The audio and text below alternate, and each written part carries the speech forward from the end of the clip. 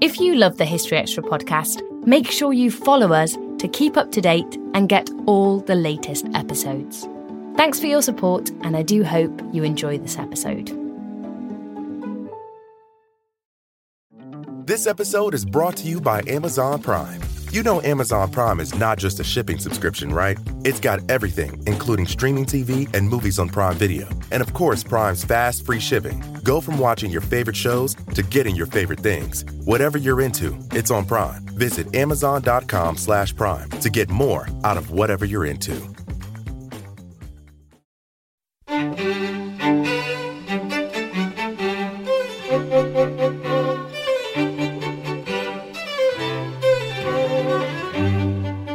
Hello and welcome to the History Extra podcast from BBC History Magazine, Britain's best-selling history magazine.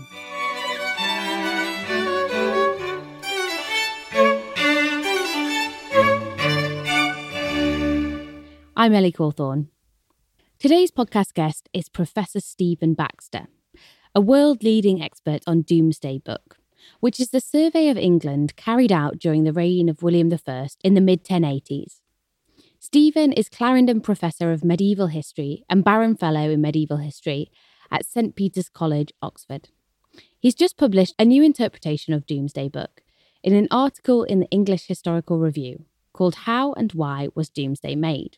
This article is one of the results of a project investigating the medieval manuscript, which is funded by the Arts and Humanities Research Council and led by principal investigator Julia Crick and co-investigators Stephen Baxter and Peter Stokes. Our content director, David Musgrove, called Professor Baxter to find out more. Stephen, thanks for joining us. Today we're going to talk about Domesday Book, the land survey of England that was conducted at the end of William the Conqueror's reign, and he died in 1087. So before we jump into this, can we just sort of cover off some basic points about this? Is it Domesday Book or the Domesday Book?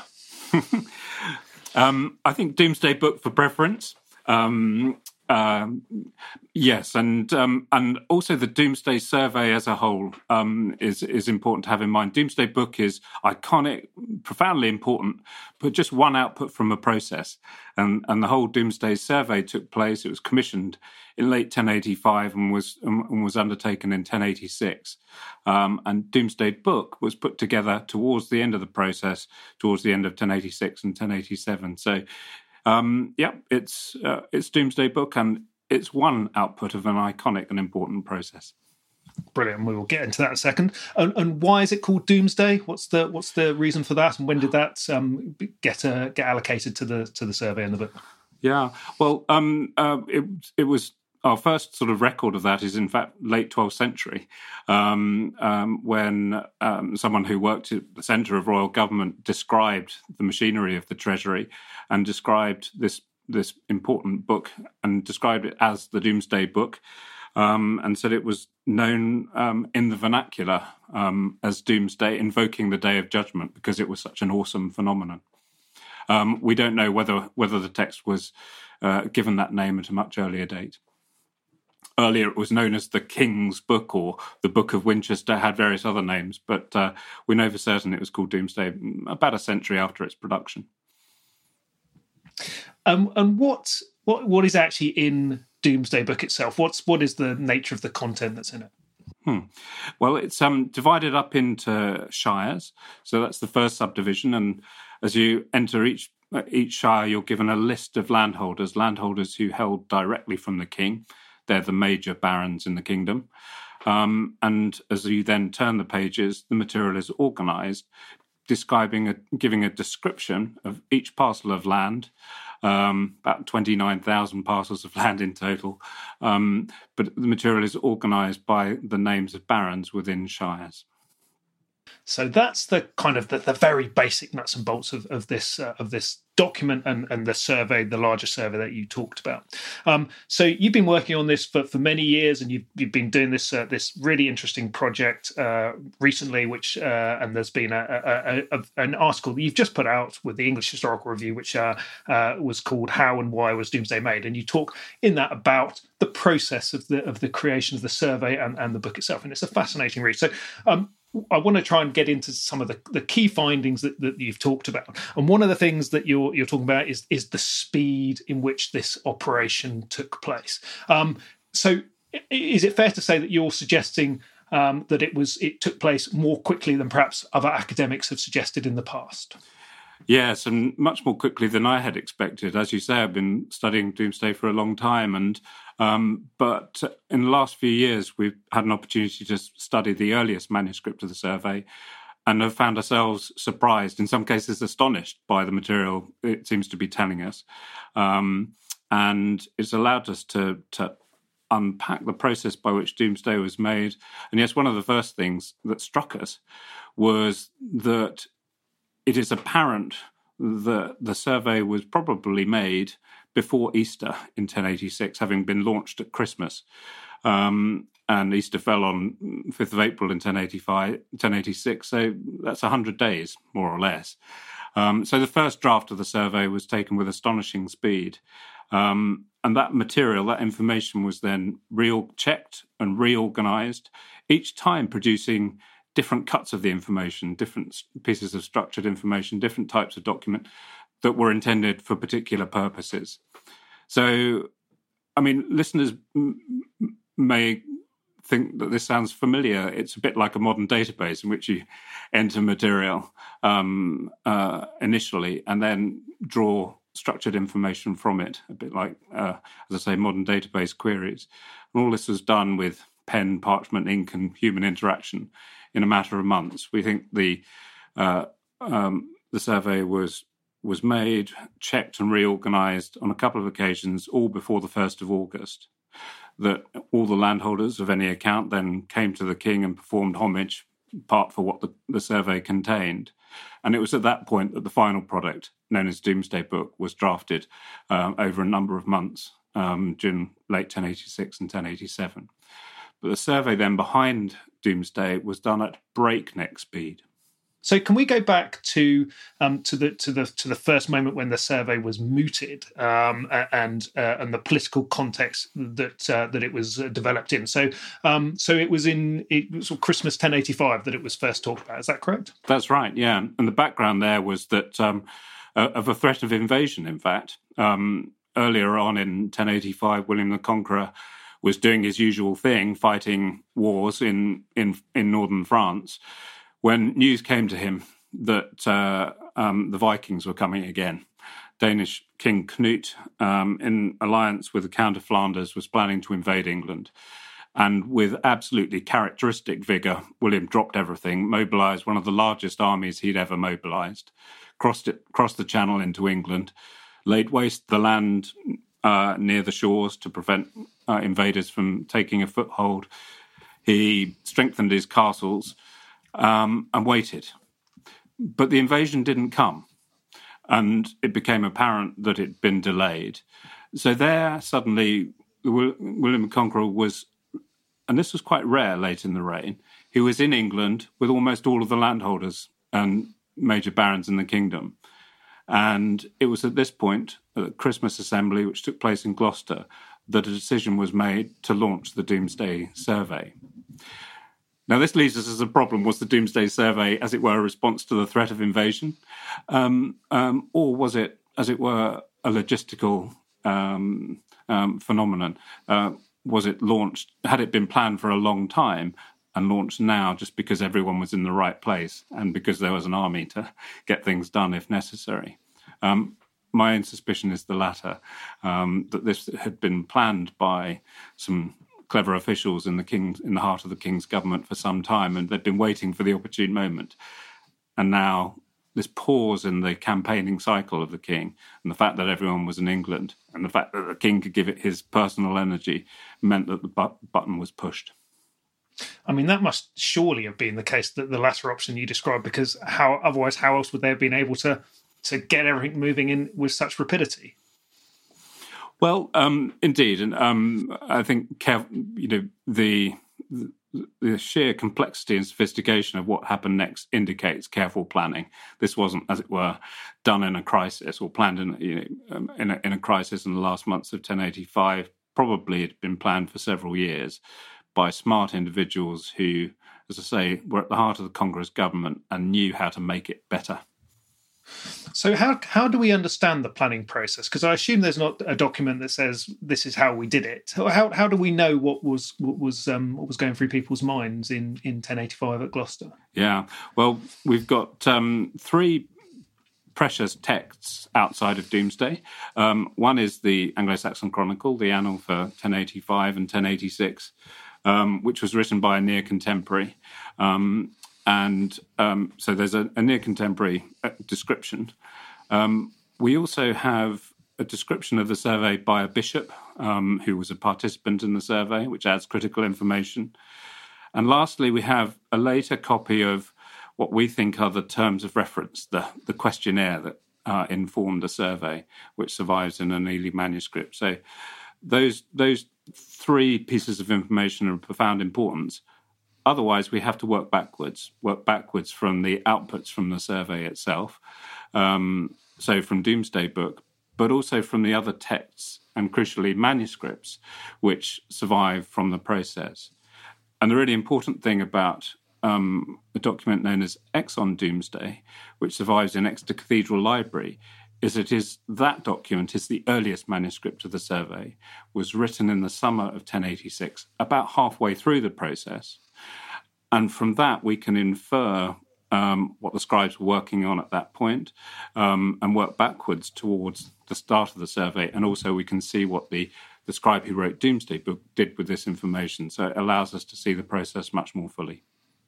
Right, and the Exon Domesday is the document that you've been particularly looking at to inform your current research. So we'll probably talk about that a little bit more in a second, because one of the things you do in your article in the English Historical Review is you separate out 5 stages of the process in which the survey is carried out. Could you have a go at just giving us that 5-stage process in as a sort of concise and understandable way as you can? Okay.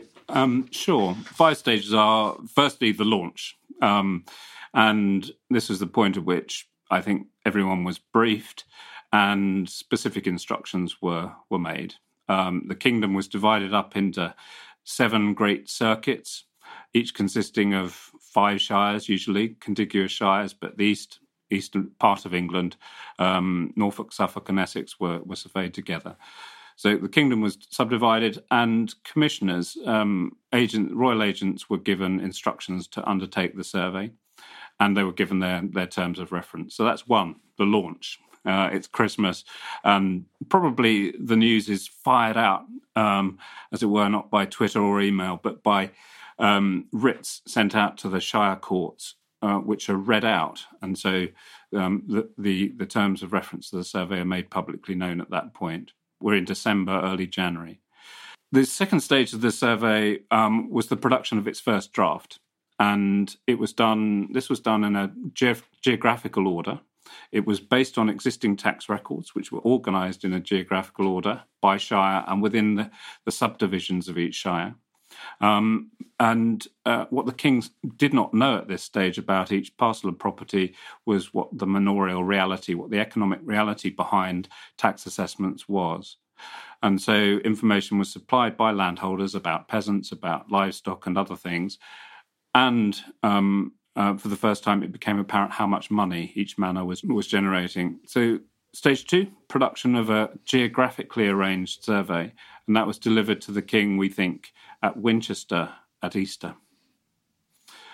Stage 3 then, and the Conqueror must have been pretty pleased to have been there. He had it, a survey of all of England south of the Tees, 5,000 vills covered, hundreds of manors, about 29,000 parcels of property, all done within 100 days. But he wasn't satisfied. Amongst other reasons, he wanted it checked publicly.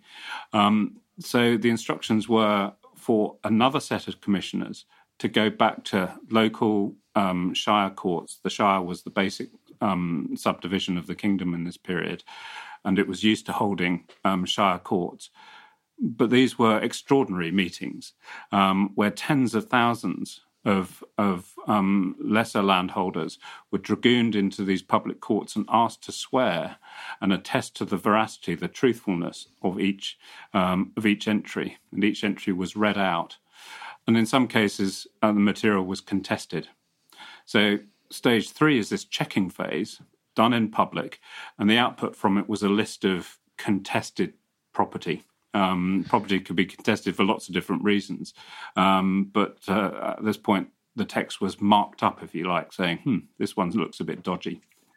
Can I just interrupt your stating? This is really good, but in the article you talk about how these events would have been dramatic. This stage 3 section with all these people gathered in public gatherings and people sort of disputing what was going on. Do you get a sense of the drama of these events? Yeah, it must have been astonishingly dramatic. There were jurors who were required to be in even numbers, French and English.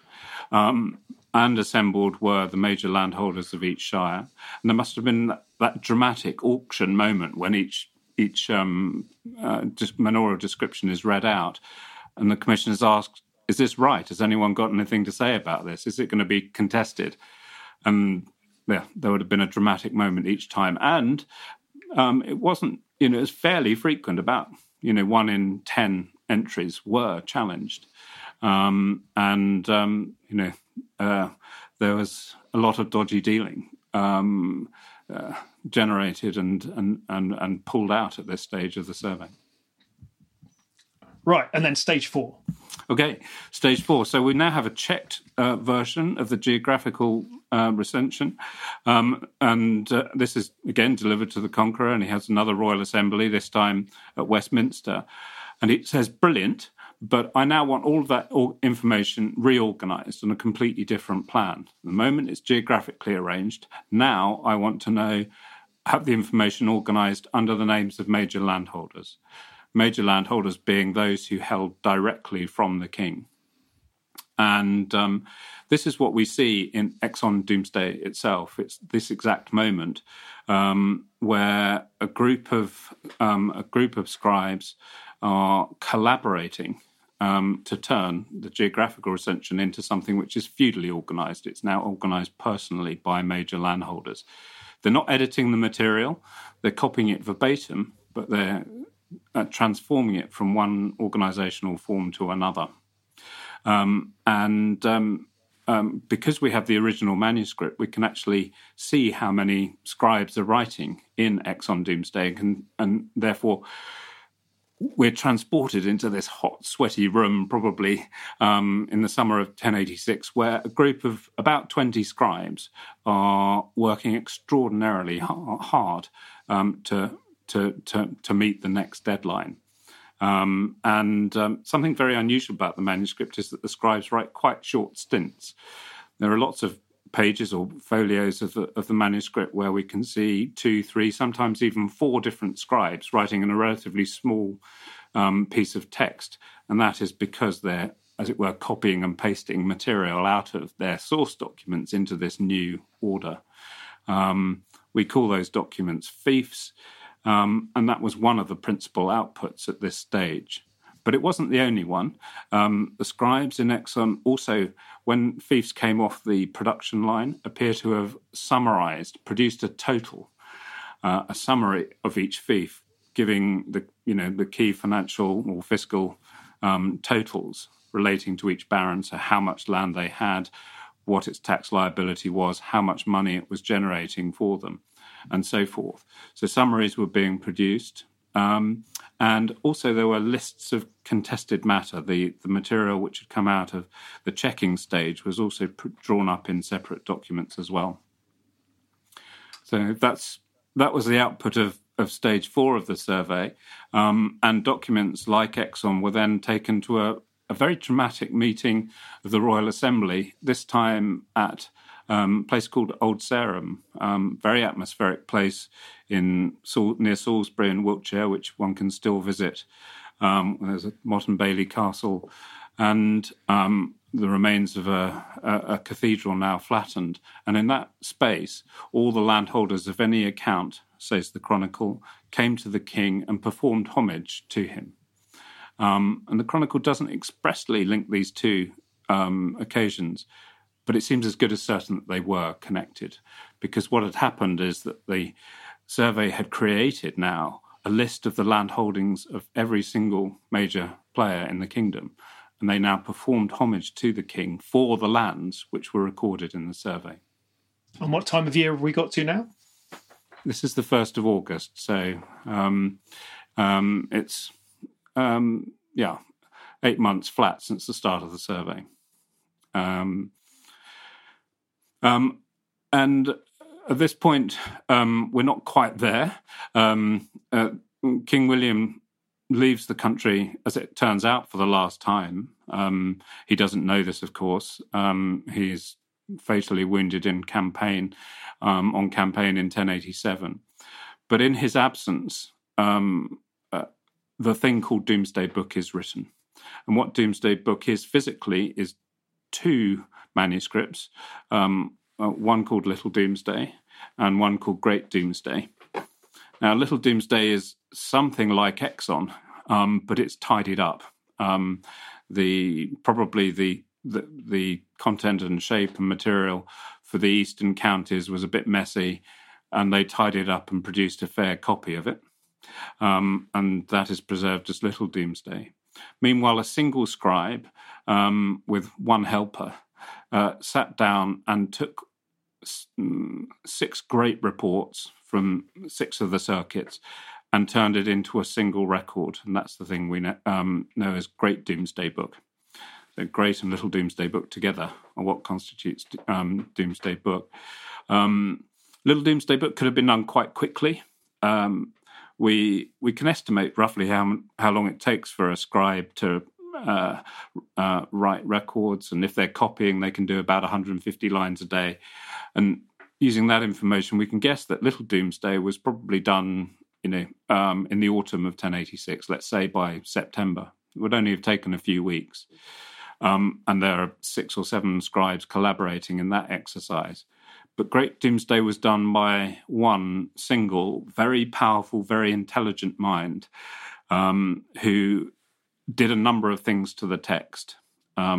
He reorganized the material again so that it was first by shire and then by baron. He used content lists. He numbered the contents lists, and then he used subheadings within the whole of the work. What this has the effect of doing is to make it really easy to use.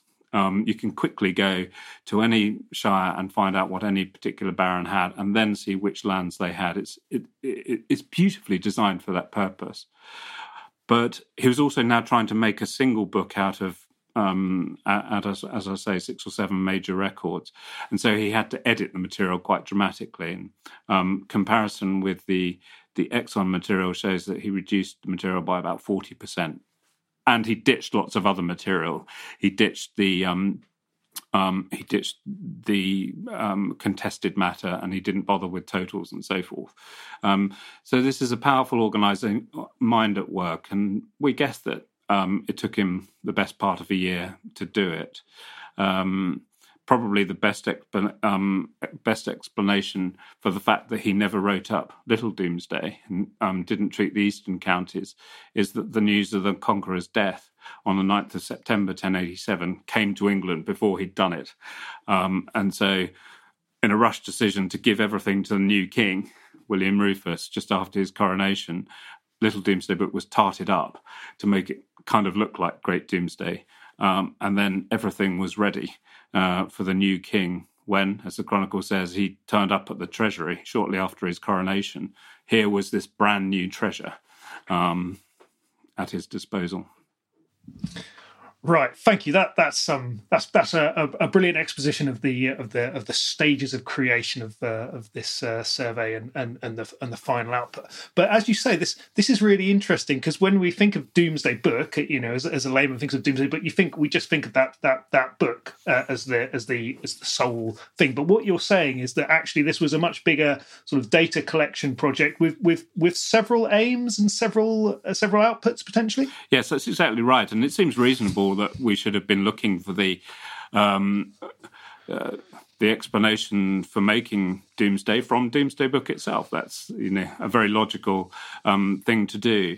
But what has become apparent from this more recent study is it wasn't the only output, and it therefore allows us to see and register the possibility that this was a more complicated exercise, serving lots of different purposes rather than just one. So go on then. You're going to have to give us a bit more on that, on the purposes of this survey. So what were they trying to achieve with this project? Well, what had happened during the course of the 11th century, and especially after the conquest, was that the king's finances had become more complicated. He had a number of different income streams, and to manage each one effectively, you basically needed different types of information organised in different ways. And what the suggestion now is that that's just what the survey delivered. It delivered different pieces of information which would be useful for different purposes. That's from the king's perspective, but also there were other payoffs, if you like. What we need to remember is that this was done with startling efficiency and speed because everyone participated. And so we need to understand, if you like, why the barons and landholders were willing to participate in the process too. So we've got a complex picture. We need first to think about what the king got out of it, and then also to understand what landholders did too. Shall I start with the king? Yeah, absolutely. Yeah, go for the king. Yeah. Okay. Well, one of the treasures of the English state, and one of the reasons why England was an attractive target for conquest in the first place, was that it was rich and well administered and had a land tax. Land taxes existed in many parts of the medieval world, but in Western Europe at this point it was unique in England, and created the possibility for very substantial additional revenues above the normal revenues held by the king through his own estates. So the land tax, and it was called the geld. The land tax known as the geld was a very significant income stream for the king, but the information with which to collect it could be enhanced and could be improved upon. There were lots of anomalies in the system. It was probably about 4 generations old in the 1080s, and so it was beginning to creak with age. It had also been used as an instrument of patronage. Some kings had sort of given away the rights to certain landholders not to pay geld, and so there were holes and anomalies in the system. But in addition, it was beginning to look and feel unfair. There was not a close correlation between what was going on in each manor. That is to say, the economy on the ground wasn't closely aligned with what tax liabilities look like. And brilliantly, what the survey did was to make it possible to align the manorial realities, the realities of the rural economy with tax liabilities. Now, this may sound a bit staggering, and indeed it's often been contested by historians that it sounds a bit anachronistic. Surely this is only what modern governments do. But actually, that's not the case, and it's demonstrable that other fiscal regimes, for example, in China, in Egypt, which had a brilliantly sophisticated tax system in this period, and other parts of the world did try to align through records their tax capacity with the economic reality of the ground. And what's going on in our first recension. The geographically arranged recension was intended to maximise yields from the geld. Okay, so that's the king basically getting more money. Was there anything else in it for the king? Plenty more to come. Then it was checked, and this is a period where there's all kinds of money to be made out of justice.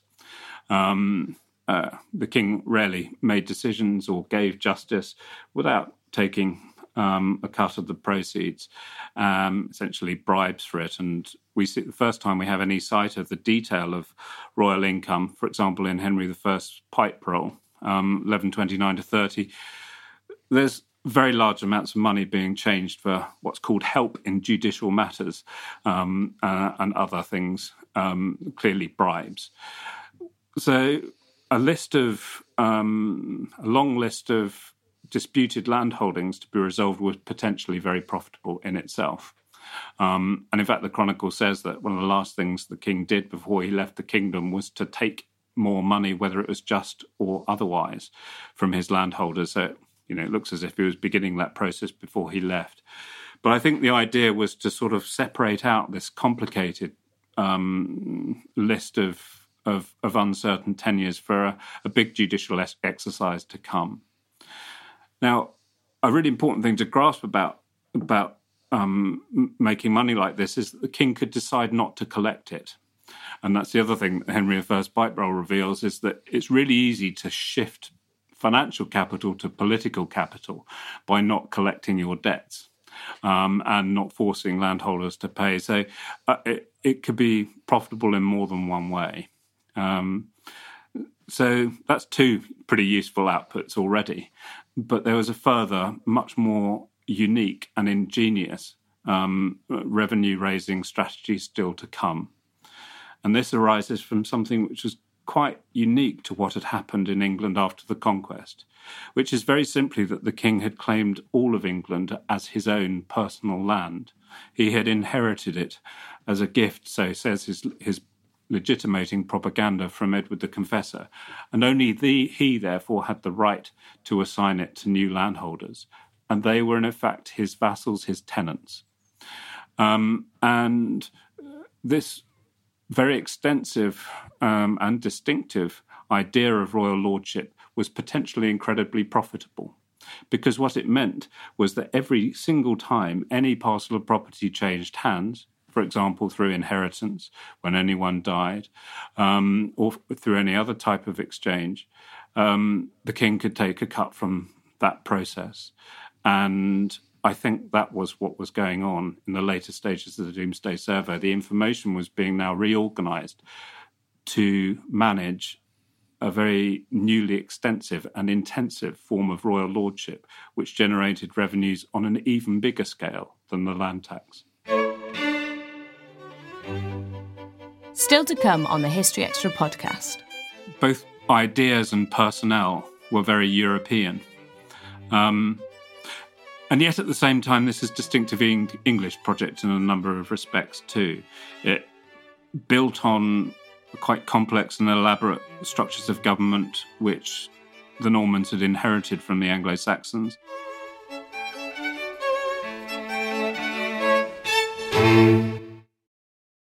This episode is brought to you by Amazon Prime. You know Amazon Prime is not just a shipping subscription, right? It's got everything, including streaming TV and movies on Prime Video. And of course, Prime's fast, free shipping. Go from watching your favorite shows to getting your favorite things. Whatever you're into, it's on Prime. Visit Amazon.com/Prime to get more out of whatever you're into. You've pointed up the fact that the king had particular control over the land and the barons. So, and you mentioned earlier that it might seem unlikely that the barons, the leading tenants, would be that keen to tell the king exactly what they held, because that would further strengthen his knowledge. So, what was in it for them?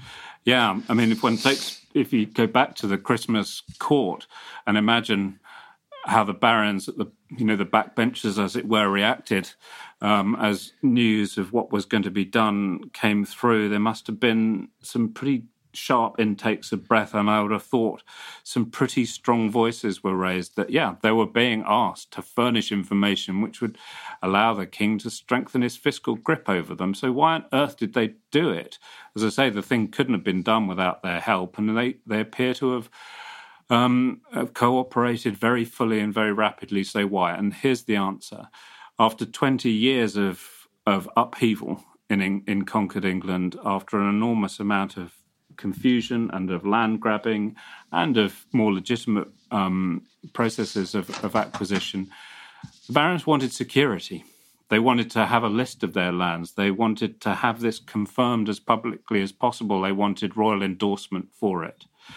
And that is just what the survey gave them. In fact, it gave them, in each of the procedures and stages I've outlined, it strengthened their title each time a little bit further. The first stage was all about the relationship to title and the land tax. The second stage was done in public. It was done on oath. just like land charters were sanctioned by God ultimately, and the material was then organised into lists under the names of individual landholders, so that they were given something which amounted to a confirmation charter. And here it's relevant that instruments known as confirmation charters were beginning to circulate very rapidly. They were all the rage in northern France, in Normandy in particular. Sometimes they're known as pancarts. But what they amount to is just a list of all of your property, which can be useful both for administrative purposes and also for judicial purposes, knowing what you had. And then finally, of course, they were all brought together and performed homage to the king. And so he was personally endorsing these transactions, and added up, and it was probably just enough to persuade these hard-nosed barons that it was probably a good idea to cooperate, and they were getting something worthwhile in return. And given the sort of the defensive situation at the time, the threat of military invasion, is there also something specific militarily that the king or the barons were getting out of this that was going to enable them to stand up to the potential Scandinavian incursion? I don't think that this exercise was particularly intended to improve the administration of military arrangements. They were fairly crude and simple.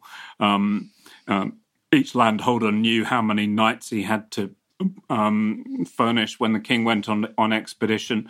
And the survey itself says very little about knight service on military arrangements, either before or after the conquest. But what's absolutely clear is that all military expeditions were very expensive. And that's the connection between the survey and military matters. That, in 1085, we know that the conqueror had hired a very large number of mercenaries, and that would have focused his mind on his financial resources. What this exercise was doing was generating material which would allow the government to generate more money, and most of that money would be spent on war.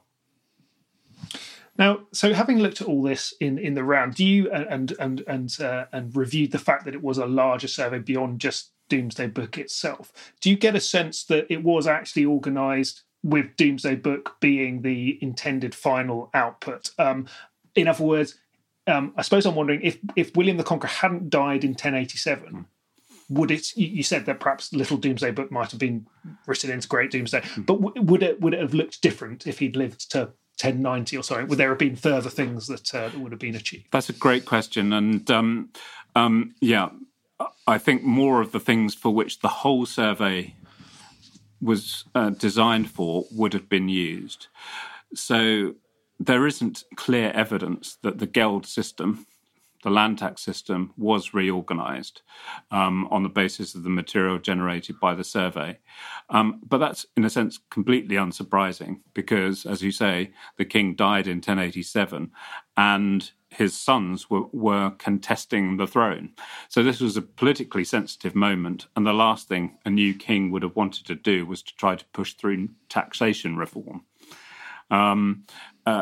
So what we see instead, and what we do have much richer evidence for, is the material in Domesday being used to manage the intensity of royal lordship, the inheritance tax side of the equation, and it becomes increasingly clear, in particular, from even religious houses, bishoprics, and monasteries were having to pay these inheritance taxes, because every time a bishop or an abbot died, the king would send it as accountants using the Domesday information and start extracting the revenues from those religious houses until a new bishop or abbot was appointed.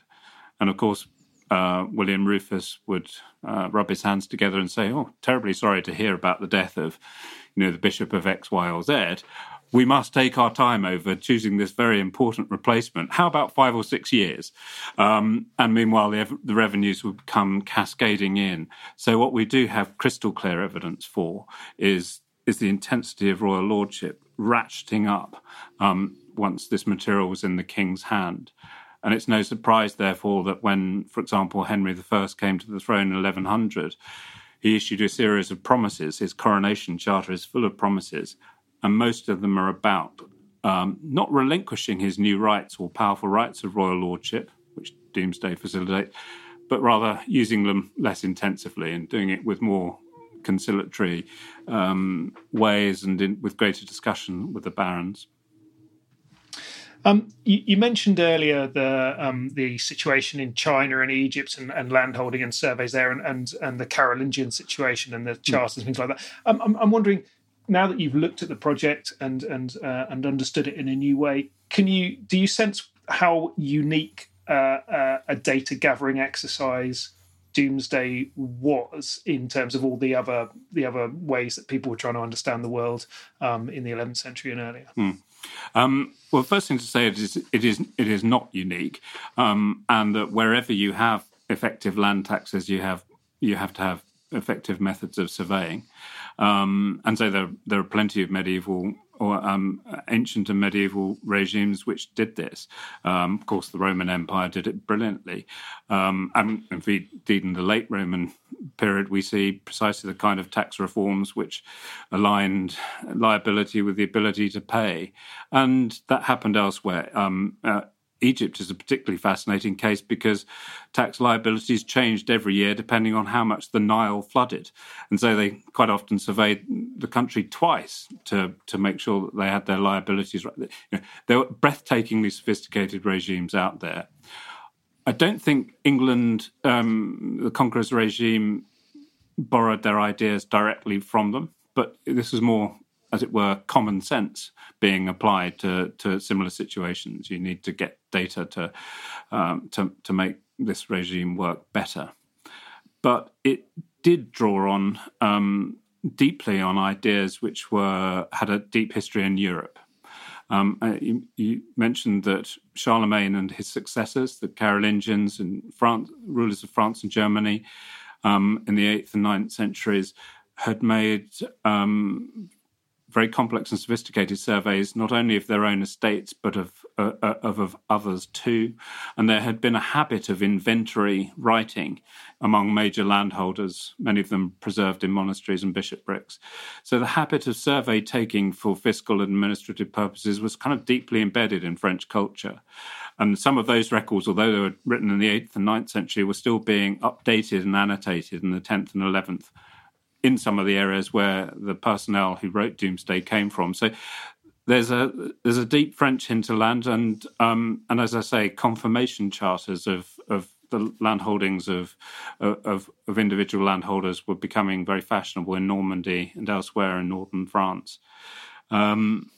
So this is a European project, a fundamentally European project in a number of ways. And, of course, the other dimension to that is the people who wrote the Domesday texts that we have. And our recent study has established that the scribes who wrote Exon were trained in Normandy and elsewhere in northern France, in Lotharingia, in northwest Germany, in Flanders. So both ideas and personnel were very European.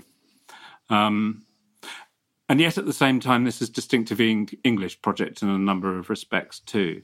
It built on quite complex and elaborate structures of government which the Normans had inherited from the Anglo-Saxons. It couldn't have been done without the Geld assessment lists, the tax lists, which were very English.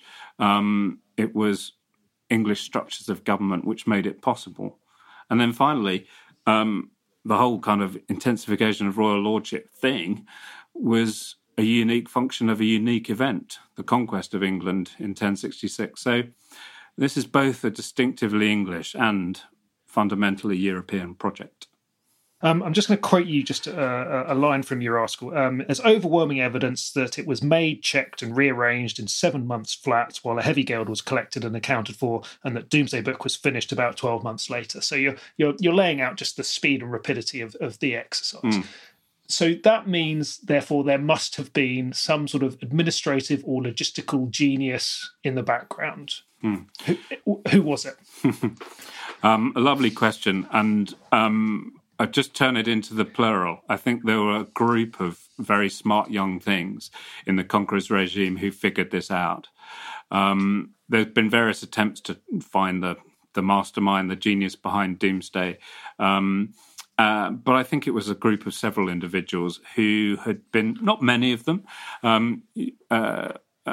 perhaps the king has a dozen chaplains operating for him at any one time, and then there are about a dozen bishops. That will provide the core of the administrative and document production for this regime. But that small inner group had been figuring out why it was difficult to document the king's revenues, how it could be possible to generate more and to account for it more easily.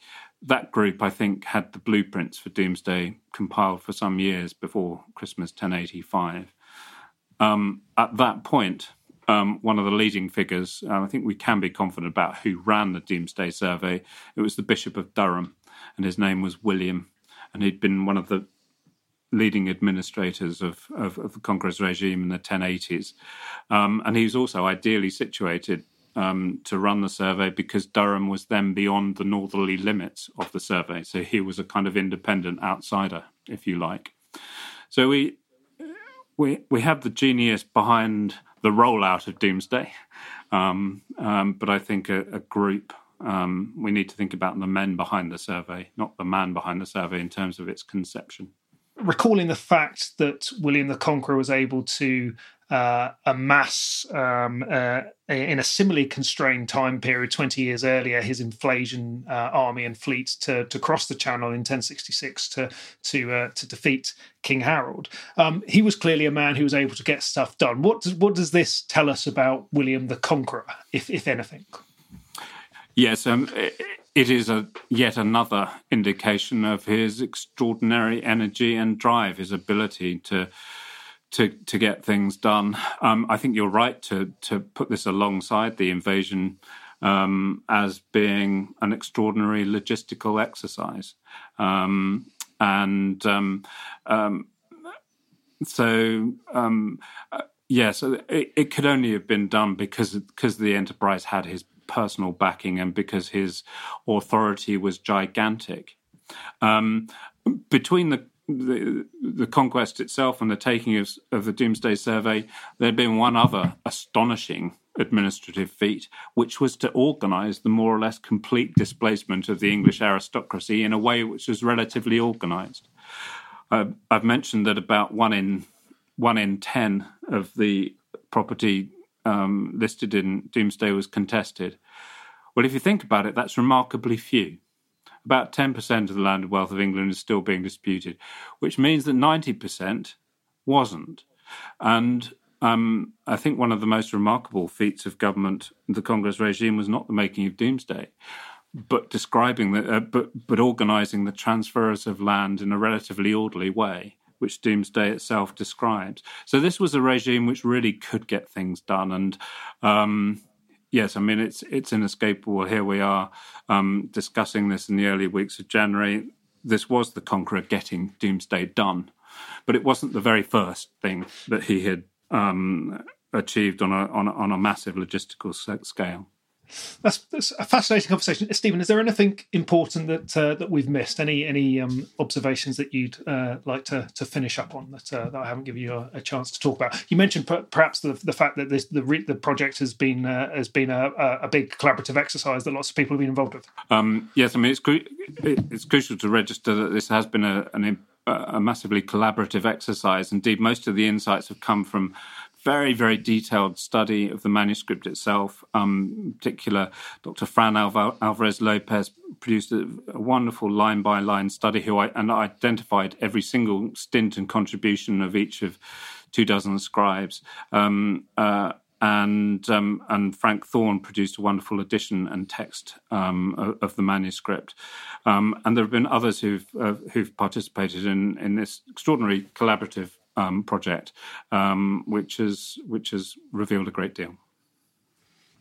Thank you very much. Well, Professor Stephen Baxter, that's been a very interesting guide to the latest state of play on Domesday Book, and listeners can access that English Historical Review article. So it's readily available on the internet. I'll put a note in the show notes about it, but it's also worth mentioning that Professor Baxter has written a slightly more accessible version, perhaps, of some of his views on Domesday Book for our website, historyextra.com, where you can access some material there too.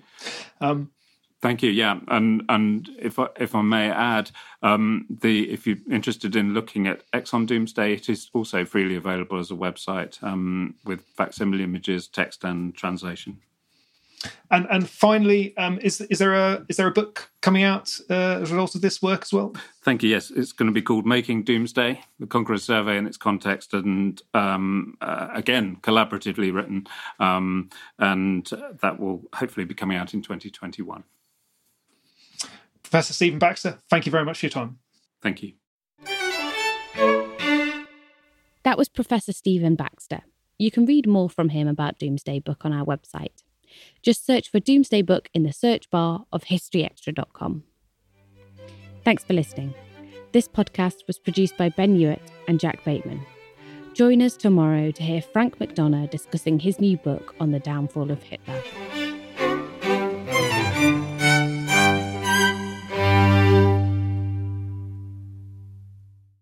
A collision between a Chinese jet and an American spy plane.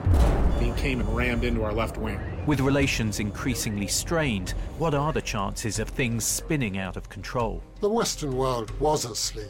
I'm Gordon Carrera. I'll be exploring the friction in this most important of relationships and asking, has the West taken its eye off the ball? You cannot ignore China. From BBC Radio 4, this is Shadow War, China and the West. Listen wherever you get your podcasts.